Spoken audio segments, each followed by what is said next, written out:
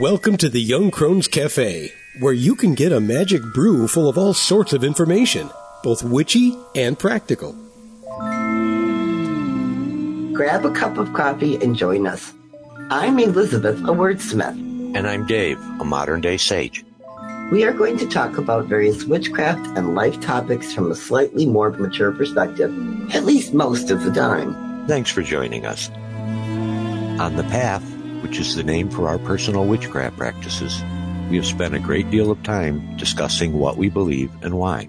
These conversations led to the writing of a book full of information about our tradition. We call these beliefs metaphysical kernels of thought because they are the start of much, much bigger ideas.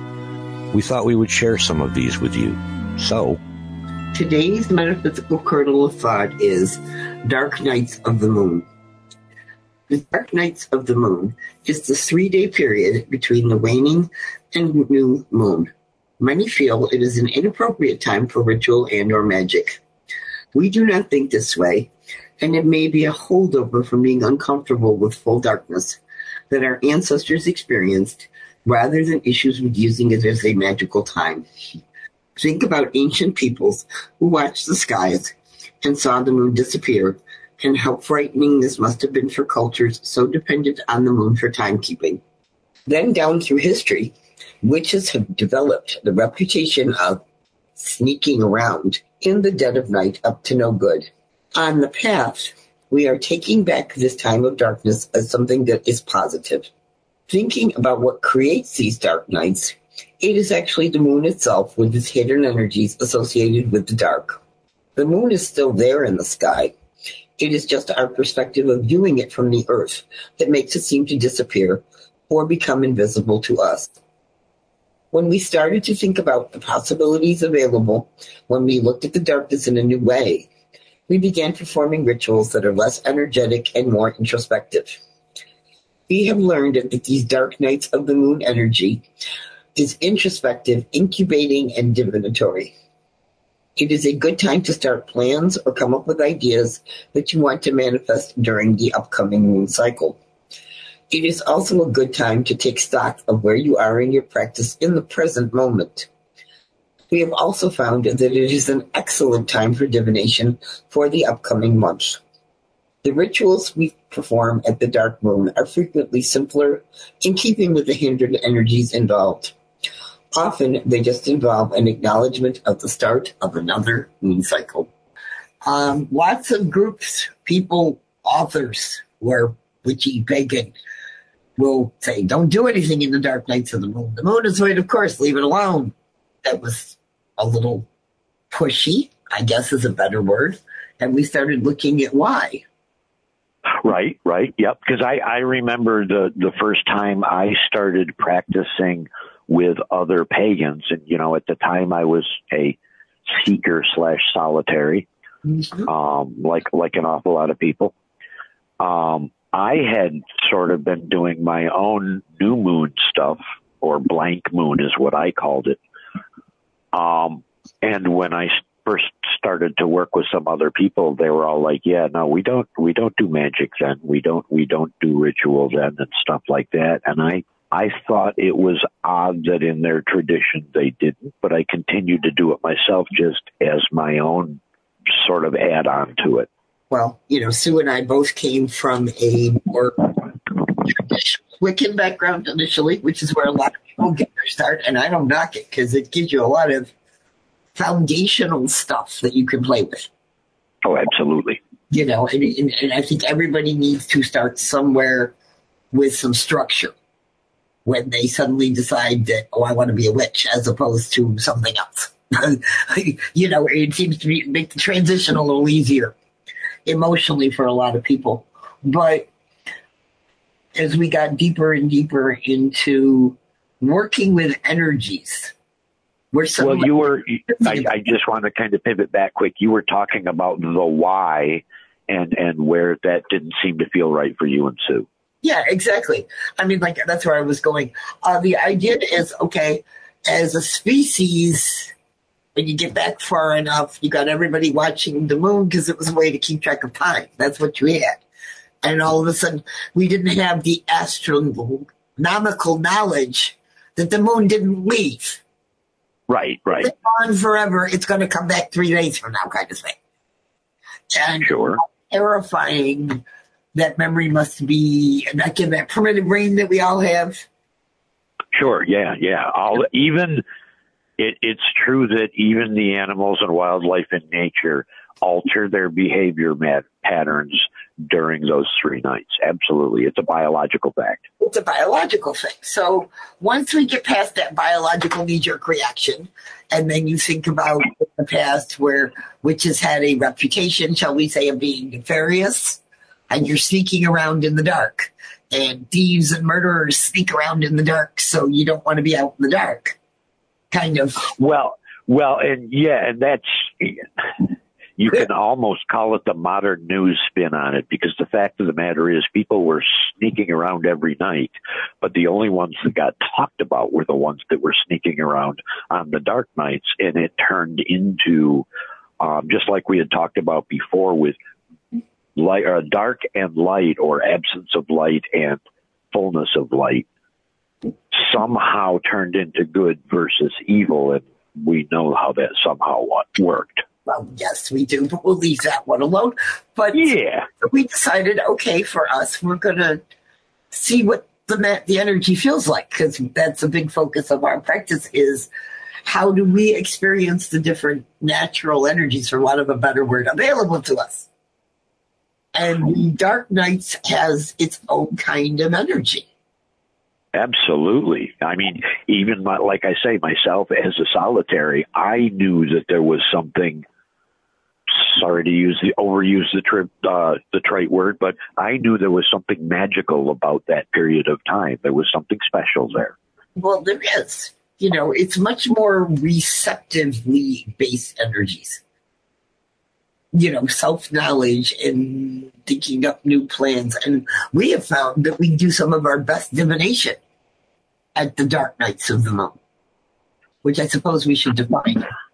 I could see that. Yeah, I could see that. Yeah, so good catch. Let's have a walkthrough of what it means when we say dark nights of the moon. Okay, well, if you look at the traditional quote unquote full moon in witchcraft practice, it's that 3-day period where technically the middle of that 3 days is the actual full moon, but what we see in the sky for those 3 days, we can't perceive with our eyes any difference pretty much in fullness. Sure. Almost so close to almost full that you really can't tell the difference, then full, then so close to almost full that you really can't tell the difference is those 3 days. Yeah, exactly. So if you think about it, technically that first day of that 3-day full moon period is the end of the waxing cycle that we've come through since the the last night, dark side of the moon. Yes, right. Yep. Full moon. Then that next day, that third day of that 3-day period, is actually the start of the waning cycle. Right. Now, fast forward about 2 weeks, and you have that 3-day dark nights of the moon period where it appears the same in the sky to our perception, visual perception.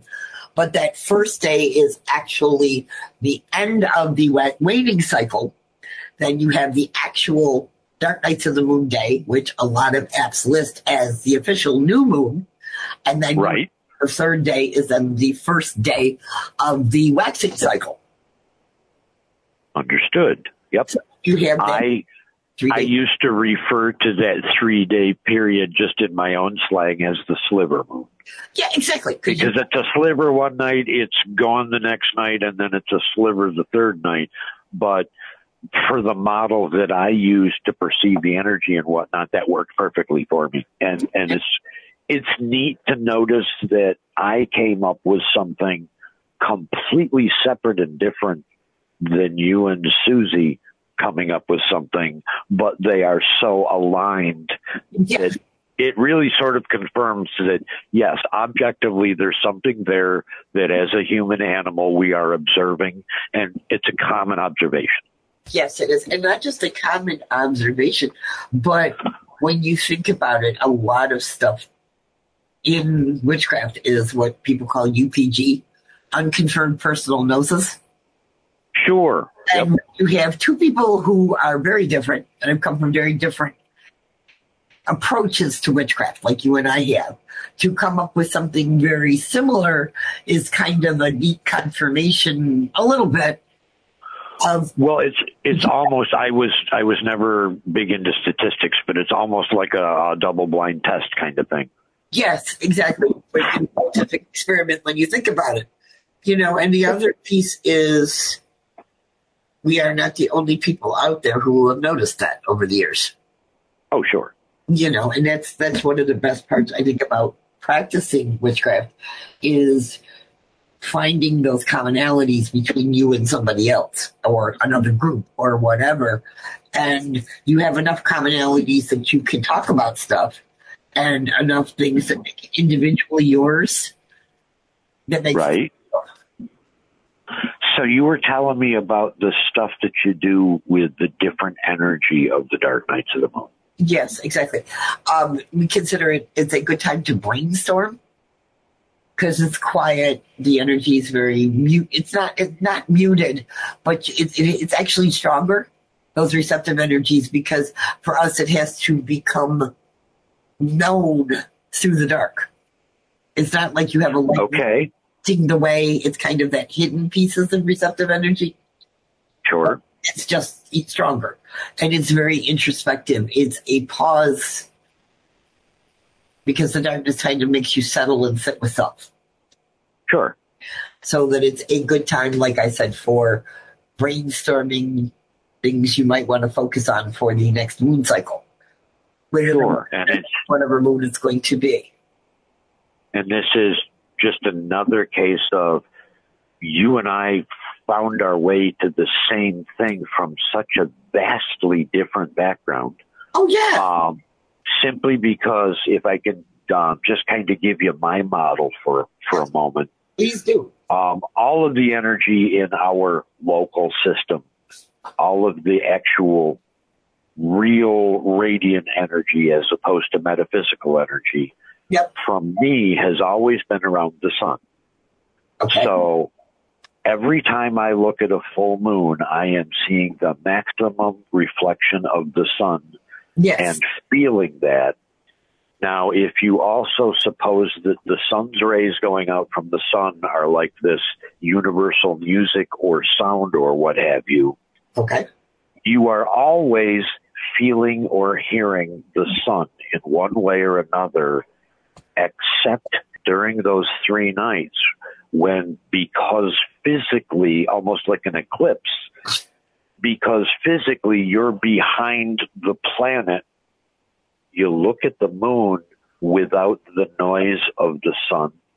You know, you're sort of that quiet place or that calm place behind the rock in any stream. yes. You know, you're in that little spot. There's no eddy. There's no flow. The water is just there, and often there's a frog in that spot. And some people say fairies, but that depends on what you believe. But here again, during those dark nights of the moon is the time that I've always seen myself as sort of sitting behind that rock, watching the music wash off in the sides of my periphery, and understanding that the moon at that moment is mine to look at without being lit by the sun. Yes, that's where I got all of my real introspection is. This is the one night that I can sit with the moon out of the sun's way. Which makes a great deal of sense when you put it like that. You know, as I said, it's a very introspective kind of feeling, and the energy tends to be more focused on personal stuff as opposed to the full moon is all about being out there and celebrating and energy and so on. And usually if you're working with a group, the group meets on the full moon. So there's that group work and that group energy and there's a celebration-ish atmosphere. And the dark night moon, even if you are working with someone else, tends to be more solitary. Well, you know, and I just got to look back a week and a half to realize that the last moon cycle, you and I greeted each other and talked at both quarters. We did ritual on the full moon, and on the new or dark moon, we both just sort of tucked into our caves and left each other alone for that night. We didn't do a ritual on the dark moon. Well, we didn't do a combined and together ritual because I know you did, and I still have the stuff laying on my altar from the work that I did. So we actually sort of proved our theory by not working together over this last dark nights of the moon. I think we did in our own way. And as I said, it's also a good, as like I said, we've always had very strong divination experiences. And maybe I hadn't made that coupling yet, but now I'm going to try. I'm going to see what I can do as far as some pendulum work or some smoke work. Those are the two things that I'm looking at the most closely right now. Yeah, exactly. It seems, like you said, there's less interference in the signal somehow. Absolutely, yeah. You're in that quiet spot behind that rock where the universal flow that goes out from the sun isn't in the way. You're in the. Oh, honey, I'm sorry. I just had sort of a thing from Sue. Her and I having a conversation one day. Somehow in the course of the conversation, there was a quote that we ended up writing on the fridge and leaving there for a year and a half. Mm-hmm. There was something out on the fence, and she had left a coffee cup out, and it had rained, but only lightly, so there was a sort of dry spot on the fence behind or in the lee. And the way she described it is, in the rain shadow of my coffee cup. Uh-huh. And for some reason, that's kind of what we're talking about with that sitting behind the rock and being in the sun shadow of our home. Yeah. And it works. And when we started doing rituals, specifically asking to be shown these different receptive types of energy, it's like every month, because Sue and I would tend to match our moon work to where the moon was astrologically at the time, and some of the qualities we associate with the different signs of the zodiac. We were shown a bunch of different potential receptive energies that we tap into as part of that time frame, as part of our practice going forward, because you can carry that shadow with you. And that's part of Nights of the Moon focus, is learning how to carry that still introspective piece when you're being bombarded by the music of the sun. Well, and that brings me around to what I was just thinking as you were saying that is I don't have it concrete enough to describe yet, so go ahead. Okay. But the idea is, like with the divination, for some reason, you tap into that inner whatever. And I think that's a gift from the Dark Nights of the Moon, is suddenly having that divine spark shine more brightly to give you that. So, yeah.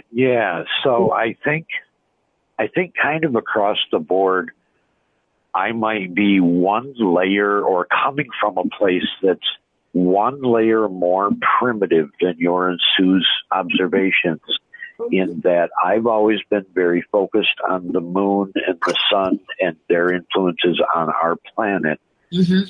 I never got, or have not yet gotten out into that world of astrology, where then our position in that celestial ring.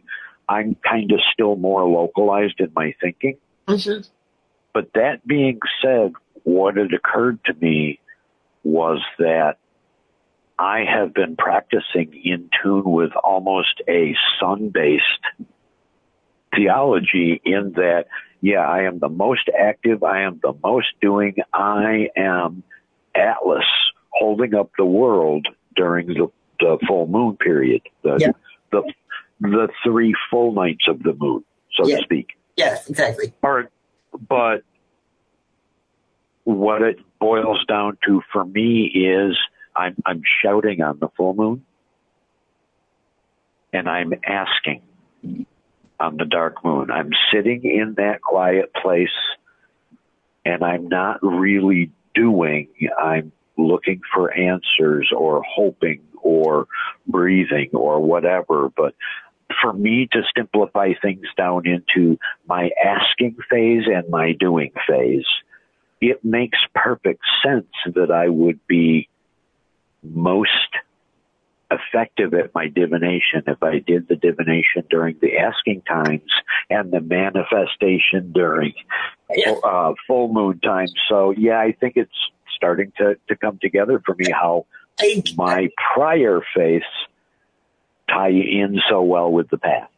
It's just kind of scary sometimes when you have these revelations that they were, because it's like, okay, it's confirmation that some of our stuff is very personal on the path, the way we argued, well, not argued, but yeah, argued, discussed. Well, and that was the other thing I was going to say is I'm sure I have been programmed by hearing the two of you in the background over 10 years.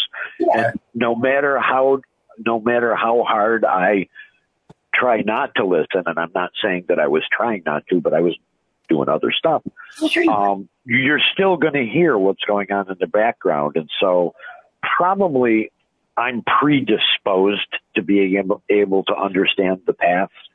But I also kind of enjoy playing the acolyte and having you explain our way through some of these aspects. Well, so I enjoy it because it helps me remember and clarify exactly what I mean and what it means to me in right. all of these things. But what I am getting a big kick out of is seeing other people's practices are enough similar to ours that maybe the path, even though it is very personal to us, may have a more universal appeal.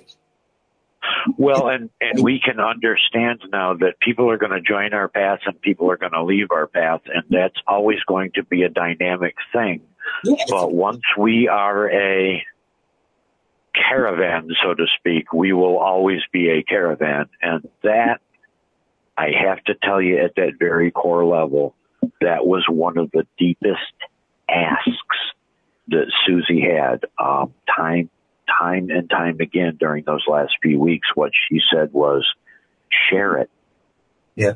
Share it with everyone. So that's one of the reasons that I'm proud to be, able to participate in this, is because I know that we are now a movement, so to speak, that will thrive even after I'm gone. Oh, and me too. Absolutely. This is one of the reasons I write, is so that there is a record of this stuff. And it's a way to keep the memory of what we did alive. And by reflection, us in our own little way. Because I like to think that the path is bigger than me. The path is always bigger than me. Where I walk is very individual, but the path itself is huge. Sure. And the different ways people bring their personal selves to the path changes where you're walking for the time being as a caravan. Sure. Absolutely. My sort of model for the universe isn't quite string theory. It's more fabric. And we each have threads, and sometimes we jump from one thread to another thread. Sometimes we'll run parallel with people or thoughts or beliefs for a while, and sometimes we'll run entirely perpendicular across purposes. So for me, it's the fabric of space-time. Yeah, I like that. As they would say, the web of weird. So what kind of, absolutely. So what kind of rituals did you and Sue do at Dark Moon, or were you more kind of solitary and decoupled for those couple of days? When we first started talking about it, we realized that both of us had kind of been doing little things individually. Well, not little things, but solitary things. And we decided to come together for a while.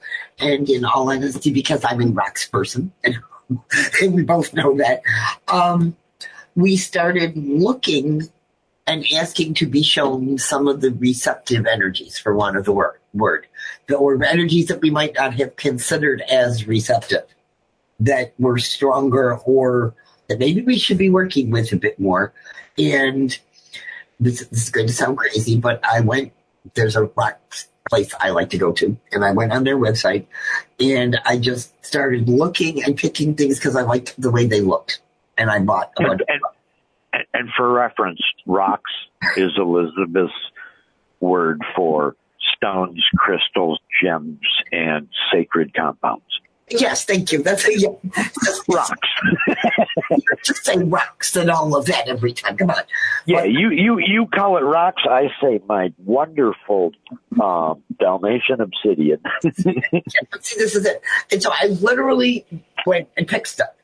Then I get the rocks, and I start researching and living with them and so on. And all of a sudden, okay, this is the energy.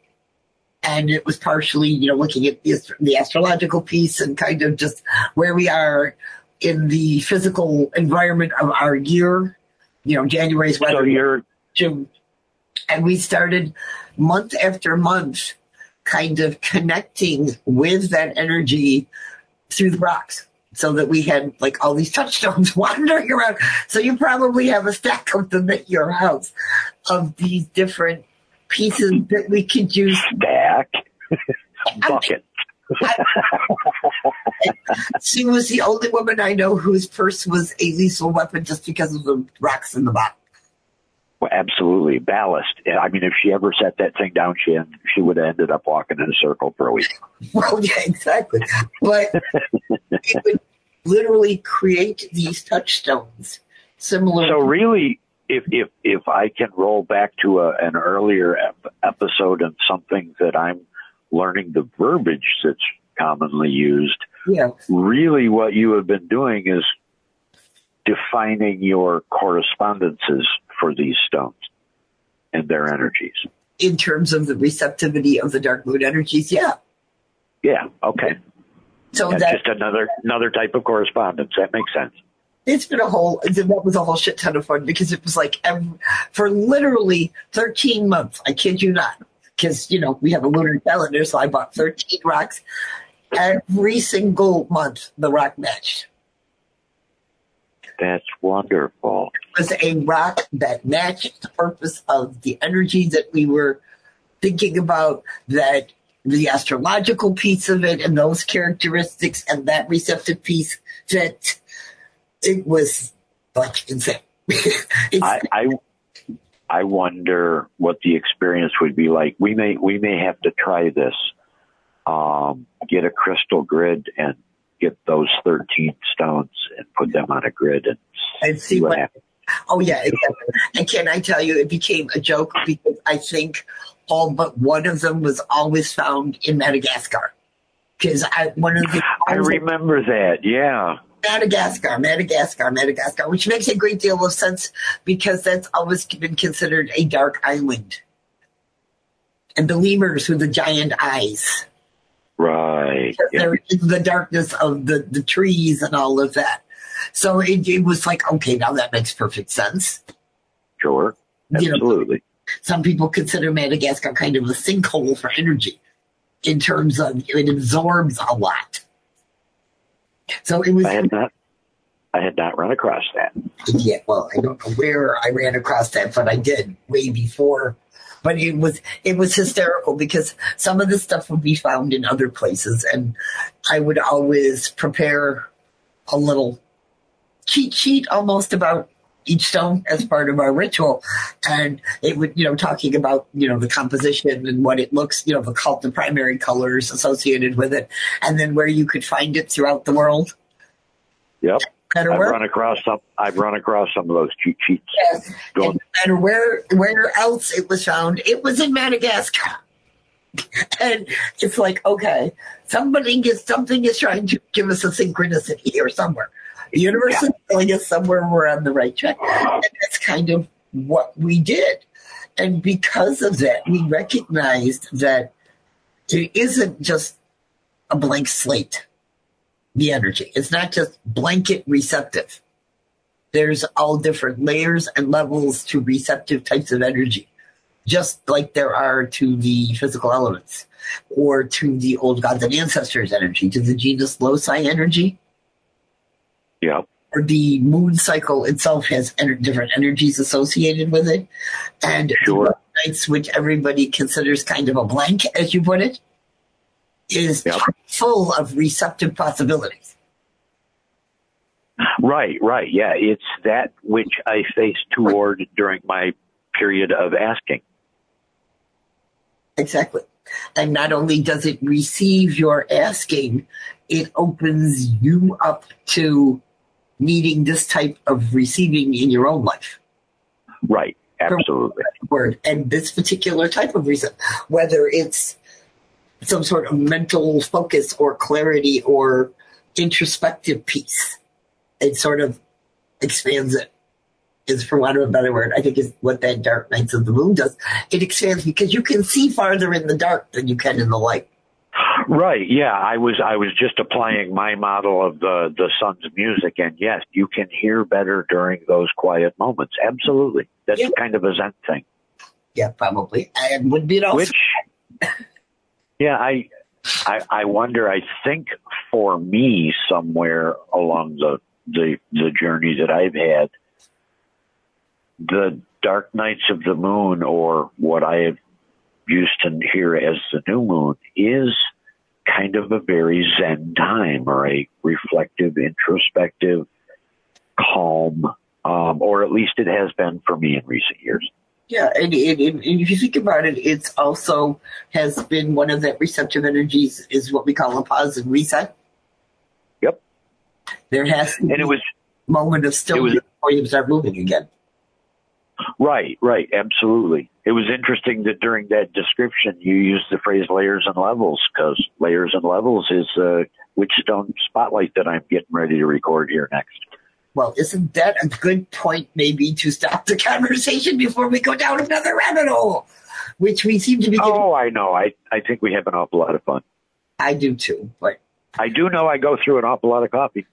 Oh, me too, but that's my life. And you provide an awful lot of conversation.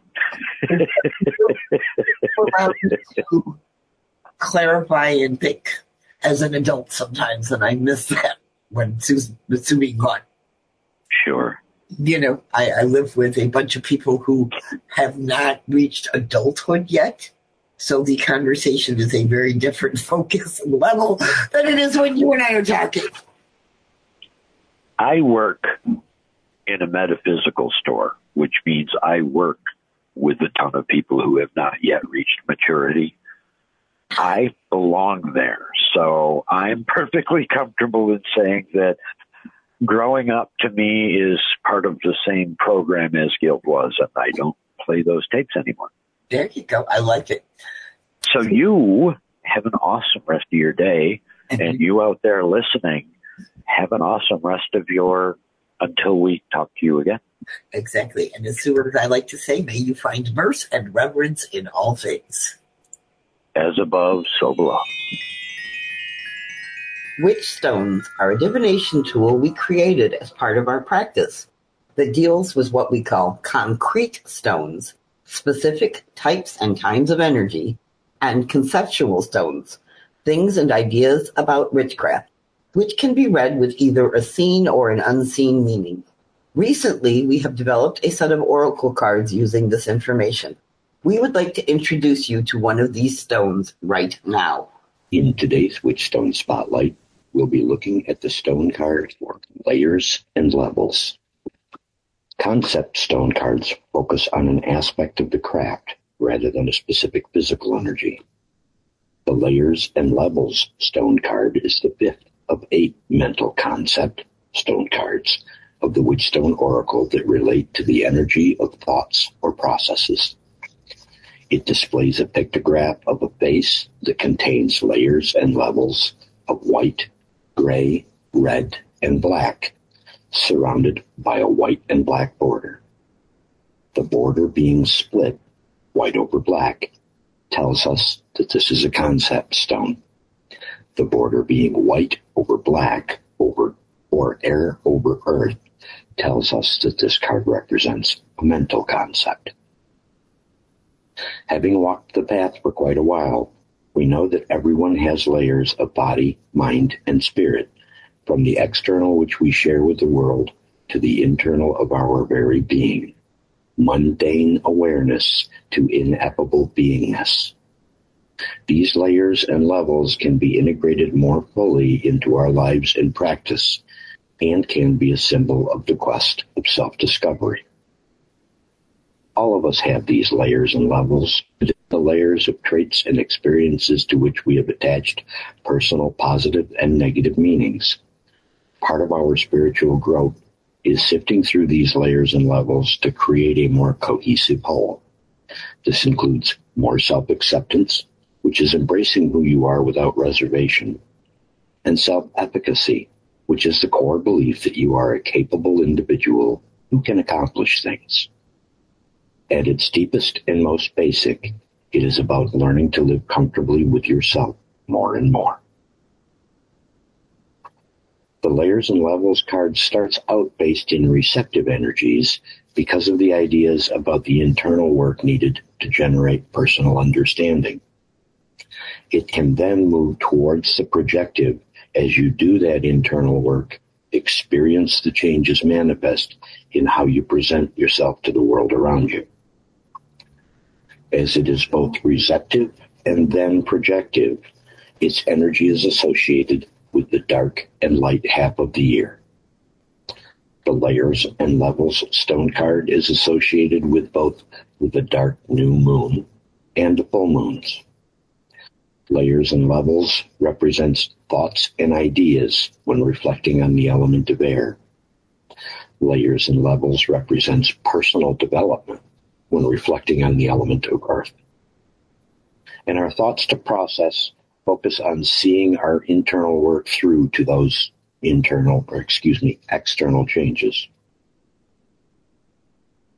In a reading, the scene energy for the layers and levels stone card is shadow work, self-exploration, and breakthrough is coming. Shadow work is about learning to integrate those supposedly negative traits and experiences into your present self, and this may be the time to devote some time and effort to this process. Self-exploration may mean sitting with yourself to figure out who you truly are without considering the expectations of others. And breakthrough is coming may mean that you are about to move more quickly than you had anticipated through this work on a particular personal layer or level. The unseen energy for the layers and levels stone card in a reading is shadow work, unwillingness to look deeper, and focus on yourself. Shadow work is about learning to integrate those supposedly negative traits and experiences into your present self. And this may be the time to stop trying to force yourself to deal with what you are not currently ready to handle.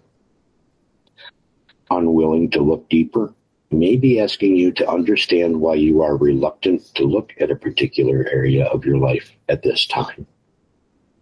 And focus on yourself may mean we need to stop concentrating on the perceived negatives of others and keep the focus on the truth of ourselves. After all, it is said that what we most dislike in the behavior of others is what we cannot see in ourselves.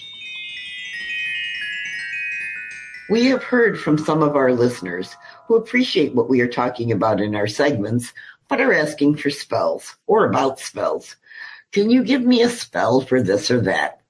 I want to be able to fill in the blank here, find love, romance, money, etc. Since you asked, we are adding a small segment to some of our podcasts going forward that we are calling Practical Magic for the Everyday Witch. These are simple spells we use that don't require a lot of ingredients for correspondences, or sometimes no ingredients at all. Because we like to be able to use magic to deal with the practical everyday stuff, this is what we have to share. However, the biggest reminder about spellcraft is that the best spells are the ones you create for yourself, because they are a part of your own magic. Actually, there are 3 important components to any spell. Number 1 is setting your intent. This means that you need to be able to state clearly and precisely what you want your spell to do and how you want it to be done. Number 2 is ingredients.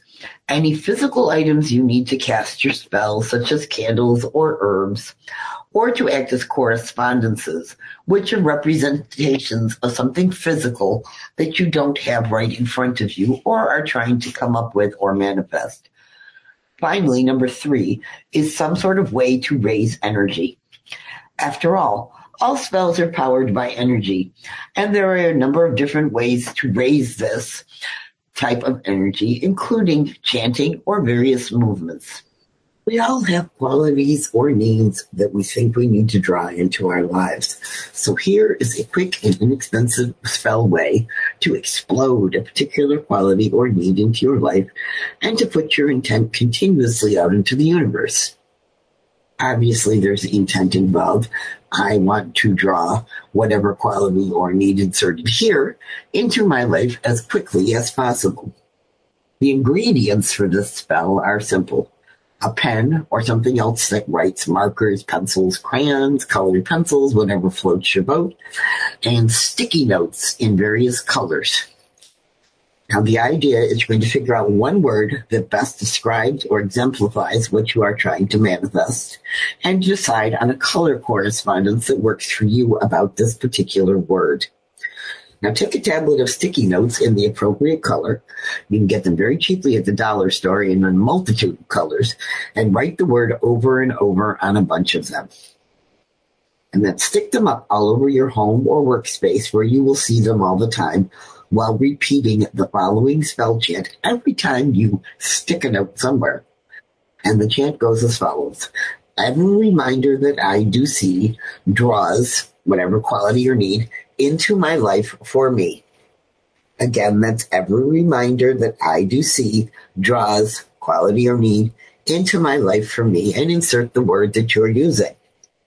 Now, every time you catch a glimpse of one of the notes, repeat the chant to yourself.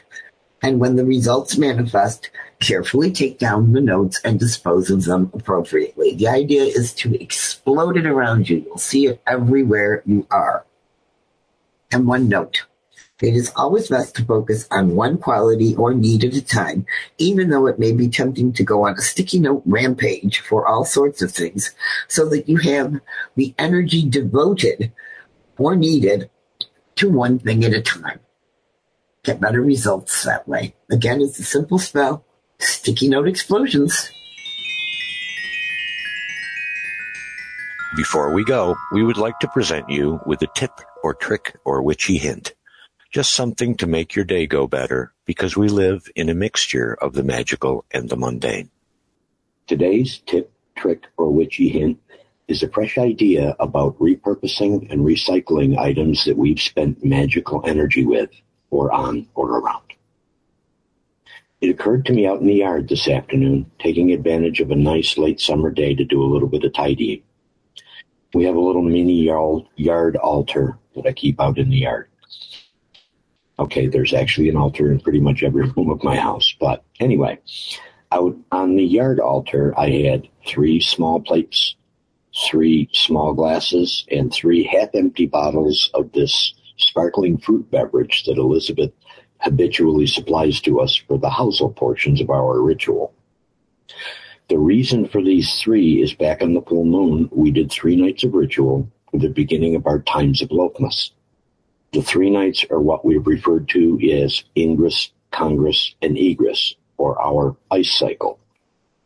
So after any ritual, it's my custom to take the remaining cake, if you think of it in the terms of cakes and ale, and the partly drank glass of juice, and I leave them out on the yard altar. In a day or 3, the bread and the drink is usually magically gone. I have friends in the yard. So I used to take those leftover bottles of juice and pour them gently into Sue's flower garden, or pour them into the spice garden, or pour them into one of her planting pots, just to kind of use up the last of any sacred energy that's still imbibed in that juice, since that bottle was opened during ritual and that bottle was blessed. So today, I had 3 bottles. So it occurred to me that I could do quite a few little pour some out here spots. And then I realized that I had just poured a little bit on the frame of my bike to keep me safe and bless it while I'm riding. And I put a little dribble by the door to protect us from anything that wants to come in and harm us.